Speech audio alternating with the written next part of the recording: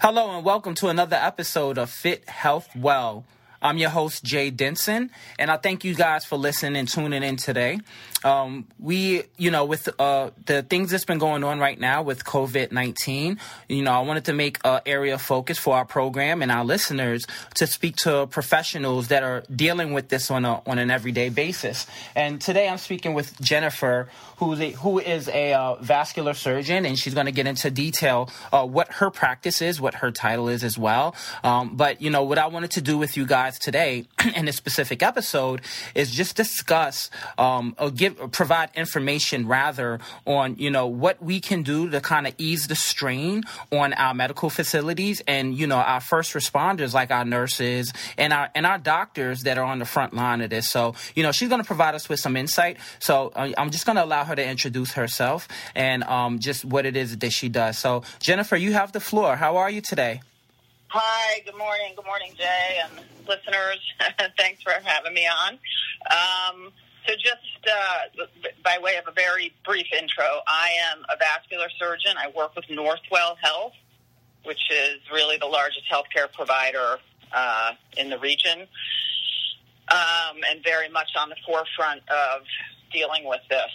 I'm an assistant professor of surgery. I work with Northwell, as I said, and the Zucker School of Medicine. So I'm sort of just as a voice piece right now for our healthcare system.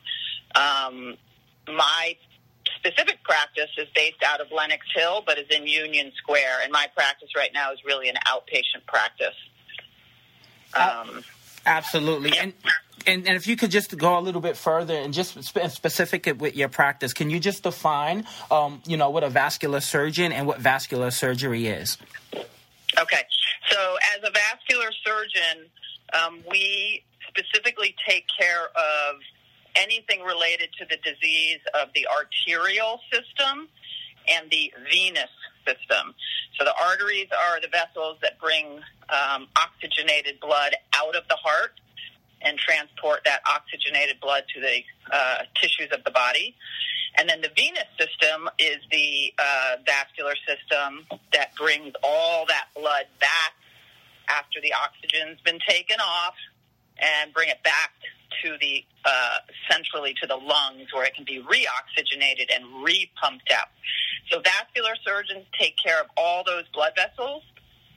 Examples would be things like fixing carotid arteries that go to the brain when those are diseased, fixing the aorta when it's diseased, like aortic aneurysms, for example, doing bypasses on the leg vessels, for example, in diabetics who are having issues with tissue gangrene, and then all the parts of, and that's just a few, there are a lot, but that's sort of a basic. And then the venous system, we take care of all diseases related to the venous system, including venous reflux, severe venous insufficiency, varicose veins, and all the different ways that can manifest. So a peripheral vascular surgeon takes care of all of that stuff. The cardiovascular surgeons take care of the blood vessels on the heart specifically. And then there is the vascular tree within the brain, and that's taken care of by the neurosurgeons. So the peripheral vascular, we get everything outside of the heart and the brain. My specific practice now, I've been in practice for a long time, and it's over the last few years, it's really morphed into a focus on venous disease. So that's sort of my passion, and that's where my practice is now. Currently, we have shut down all elective surgery and all elective office visits and procedures. This is system-wide and, in fact, is really nationwide.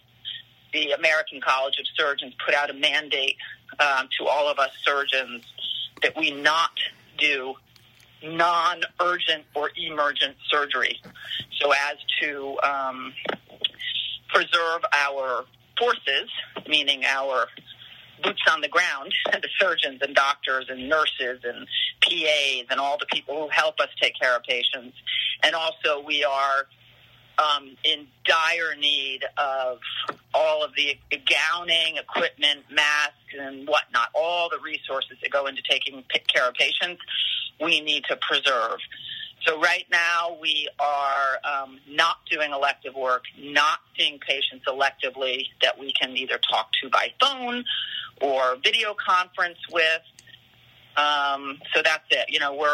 We're like all hands on deck right now, and this is not the time for us to be focused on elective work. So my practice, from my own specific standpoint, we've shut down, and we are part of the sort of, as I like to say, boots on the ground. This is a war, right? So that's what we're doing, and that's not just me by any stretch of the imagination. That is happening broadly across not just our country, but globally. Absolutely. And, this is a very, very trying times. And of course, myself included, we thank you, you medical professionals, for your support. You've been mandated and kind of geared towards, of not doing your practice. So what is your directive in terms of support? What are you guys being asked to do in response to the COVID-19 outbreak? Oh, everything. We are all healthcare professionals right now. People are being placed outside of their normal specialties. Nurses are being shifted around to meet gaps and needs. Doctors outside of specialty are taking care of patients that they wouldn't ordinarily be taking care of, because right now, we are just nurses and physicians. We are not plastic surgeons or vascular surgeons or general. We are all, one healthcare force. So, in New York, of course, we are the epicenter right now in this country. So things are really pretty dire here right now. So what it looks like here is different than what it might look like somewhere else in the country that hasn't reached the point we're at. And God willing, will not reach the point we're at. So things are looking different here than elsewhere, but this is happening across all the healthcare systems in New York. So we're being shifted and pushed and pulled to fill gaps just outside of our normal practice. Absolutely. And that just leads me to my next question. So, and it's amazing. Thank you for that insight, because I myself had no idea, and the listeners that are listening to this right now, to hear that, that the individual practice is just been ceased, and it's one force filling in the gaps, taking care of the public. Yeah. That's really amazing to hear. What I'd like to ask you as well is, what are some of the challenges that you yourself is facing as a medical professional and your hospital as well? I just sort of want to speak more broadly to where Northwell is in this, and we are all in this area very, very fortunate to have such incredible leadership with our leader, Michael Dowling, and his working with the governor of New York, et cetera, to really start rolling out testing. And there's a lot of stuff going on at a basic science level behind the scenes. It's all ramped up and is happening. But we're not by any means out of the woods right now. There's still a great deficit in what we have available to take care of existing patients, future patients, healthcare providers who are going to be getting sick, because when you stand over sick patients and are exposed, that's going to happen. It is happening, and it will continue to happen. So I can't remember. It's okay. It's okay. It's all right. So how has it affected me specifically, other than having to, close my elective type practice down, which I'm happy to do because it's the right thing to do? We're all going to be pulled and placed where we're needed. And, that's what we signed up for. So I would say, the biggest message from all of us who are kind of running into the fire, so to speak, is to just help support us by doing what you must do as a moral and ethical mandate.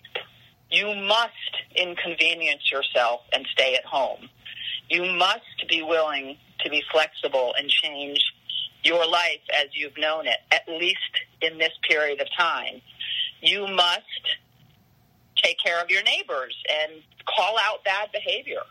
You must allow us to take care of people who need to be taken care of by not overwhelming the medical system with non-essential stuff right now. Certainly if people are sick with anything and other things, and remember, we're not just taking care of COVID-19, we're taking care of all the regular stuff that people get sick with. So, you need to stay home, do your part, and, we will get through this together. We will, but you have to help us. Absolutely. And that's very important as you guys are listening to this. Our medical professionals are on the forefront. And we're being told, and correct me if I'm wrong, but we're being told if you do feel any signs of the flu, wait 2 or 3 days. And then if it's worsened, to come in. Is that correct? Okay. So what we really want people to do is, if you're feeling sick, reach out by phone to your regular medical doc, your regular primary care doc. Reach out by phone, discuss what you're experiencing, and they'll advise you accordingly. We do not want people coming into the ER, the hospital, the urgent care centers with mild flu-y feelings. If you're sick, stay home, isolate, care for yourself with all the things you would usually do: good rest, good food, good hydration, Tylenol, symptomatic support. If things get worse and you are getting sicker and having difficulty breathing, certainly you're going to, again, call your medical doctor, call ahead before just showing up, because we need to be prepared to evaluate you. We need to be protected to evaluate you and protecting others around you as well. So this is the time for not showing up to urgent care centers and ERs with minimal symptoms, because, frankly, you won't get tested because there are strict criterion for testing.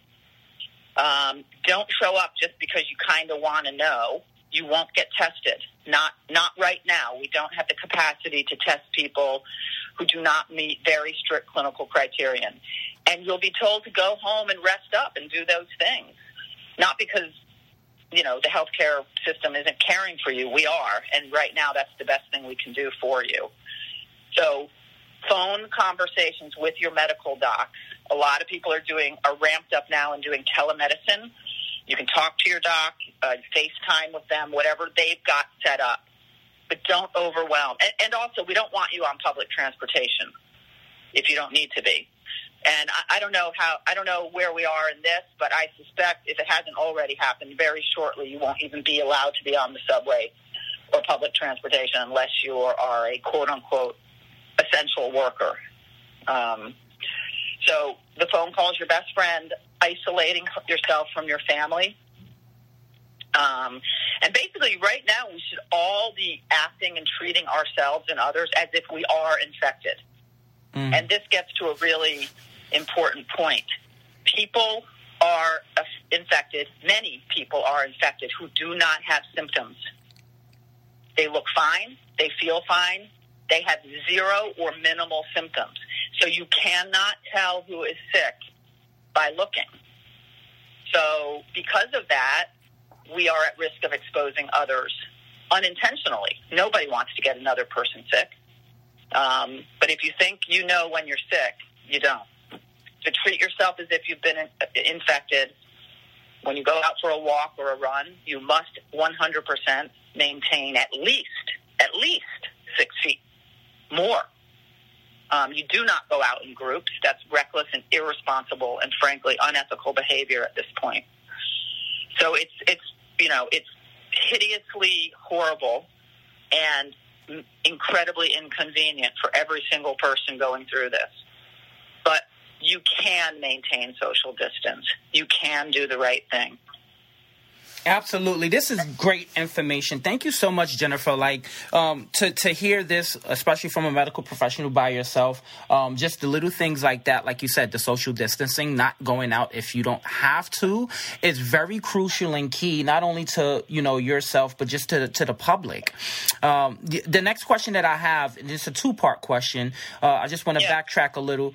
You said that there's very strict criteria in the testing of COVID-19. So what I wanted to ask you, the first question being, what is that criteria? And the second question is, if someone tests positive for COVID-19 at your location, what are the procedures in place? So so the first question, what are the clinical criteria? There's really no longer, initially when this whole thing started rolling out, we had one of the criterion for concern was that someone had travel to one of the countries of where we were seeing most cases globally. That's no longer one of our criterion at all. We have rampant community spread. So a travel history is 100% irrelevant now. Whether or not you've traveled globally doesn't matter. It's here, and it's rampantly here, particularly in New York City. So we're talking to a New York City-based audience right now.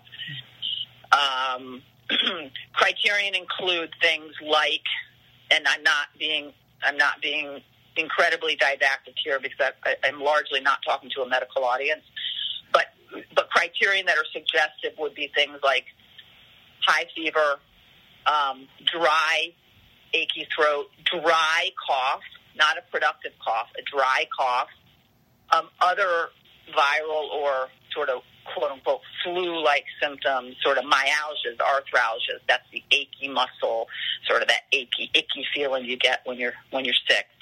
The sniffles is not such a big component of this sort of a thing, although, of course, I've been reading all of the medical literature, and, of course, there's always a couple cases here and there, but largely it's the fever, fatigue, myalgia, arthralgia.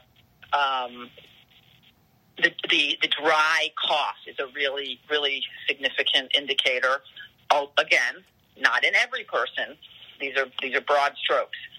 And there's also some people presenting with really a GI issues, gastrointestinal issues. So diarrhea, nausea. This is the presentation in some people, which again, there is largely transmission is by large droplet transmission, so the cough, the sneeze. But there is evidence that there may be a fecal oral transmission, so that's the feces, right? Stool to mouth transmission. So, of course, we always wash our hands when we go to the bathroom. But now we super duper duper wash our hands. This is the 20 seconds at least.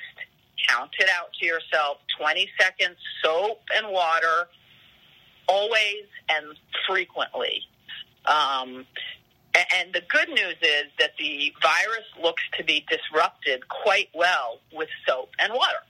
So when you're home, lots of soap and water. Don't use your hand sanitizer at home. Use your soap and water at home. And use your hand sanitizer when you don't have access to a sink and soap and water. That's very key. That is very useful information. And something that's beneficial, again, like you said, if you're in public, hand sanitizer is the key. But if you're home, I think that solves two fronts. One, the soap and water is more effective. And then two, you're conserving your hand sanitizer, right? Exactly. Yes, absolutely. Yeah. And remember, we want hand sanitizer with a high enough alcohol content. So most of the hand sanitizers out there, we're saying like 60% or more alcohol content. Most of the hand sanitizers out there meet that criterion. For example, like right now, as I'm talking to you, I'm looking at a bottle of Purell Advanced Hand Sanitizer. And this has, I think it's a 68% alcohol content. So you want to make sure some of the fancy hand sanitizers, a 70% alcohol content. Some of the funny, cute, smelly yummy hand sanitizers may not meet that criterion. So take a look at the back of your packaging and make sure you've got the good stuff. Exactly. I want to drive that home at that point home to get a high alcohol based hand sanitizer. You know, the Bath and Body Works look cute and they smell great, but I'm pretty sure you want something that's effective. I don't have any of that stuff, and honestly, if you look at the back, it'll say on its packaging, it may meet the right standards. It may. I don't know, but take a look at the back of that. Absolutely. That's very helpful. And then the second part of that question is, and just backtracking just a little, on if someone tests positive at your location, you know, what are the procedures in place? Like, what do you guys do? Okay, so if someone tests positive and they're not that symptomatic or they're moderately sick, they're sent home. It's documented, and they're sent home with the instructions to self-care and isolate from your family. And they'll have, you know, some follow-up contact with their primary care doc, but they're told to go home and re-present only if and when they become really sick. And by really sick, we're talking about shortness of breath and difficulty breathing. So if you're sniffly and kind of achy right now, it could be COVID-19. It could be not. It could be a run-of-the-mill, regular old cold. But do stay home. Call your doc if you've got questions. Stay home. Absolutely. Don't go out and expose others, and don't come in to see a doc, because you're going to be sent home and you're not going to be tested. But call your medical doc. This is information. I'm not being prescriptive. I'm not your doctor. So by all means, call your doctor, always. And then the last thing that I want to get into, you touched on this earlier in the episode where you said, you know, the hospitals need gowns and masks and things like that. So what I wanted to ask you is, you know, to anyone listening to this that wants to donate and has these products, you're in New York City. So let us know some organizations or some places that they can drop these things off. So you can go, I would recommend going really to any place that you're closest to. Again, practicing social distancing. Bellevue Hospital is a major hospital taking care of patients. All of the Northwell hospitals, Lenox Hill, the Lenox Hill Greenwich Village ER, downtown on 7th Avenue and 13th, Manhattan Eye and Ear, Columbia Presbyterians, Cornell's, we're all in this together. So any healthcare, a Go Health location, any place where healthcare providers are working and not being able to protect themselves. Because remember, guys, if we're sick, there's no one to fly the plane. So you need to hand over the stuff that you don't need and give it to the people who are trying to take care of patients. If our healthcare providers, if our nurses, if our PAs, if our nurse practitioners, if our doctors, and all the people in the hospital that support us in taking care of people, if we all are getting sick, there's no one to take care of you.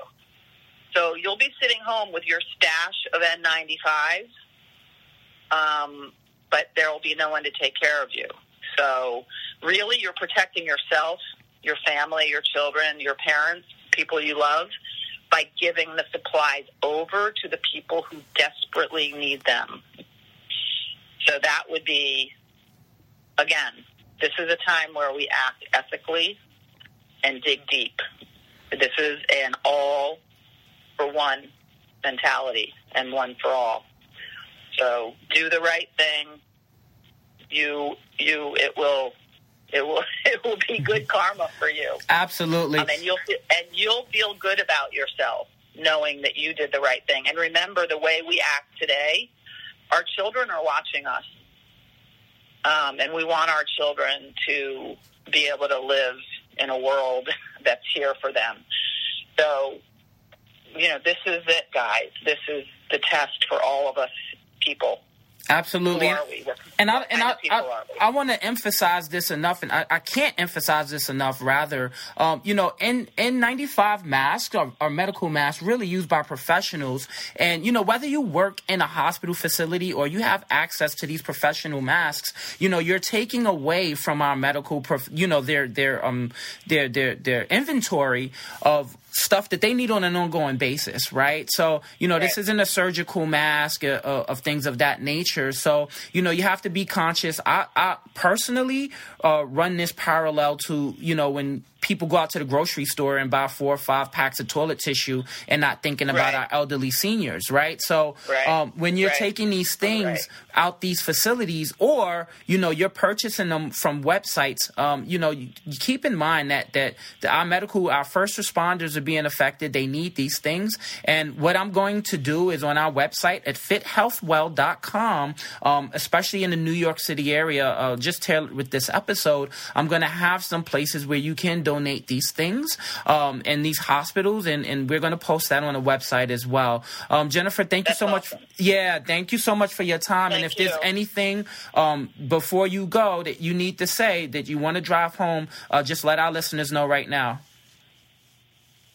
I guess, again, for people not in healthcare, the single most important thing for you to do is heed, respect, and carry out the mandate for social distancing. Isolation, stay home. That's it. That's the most important thing you can do, and it's really a necessary.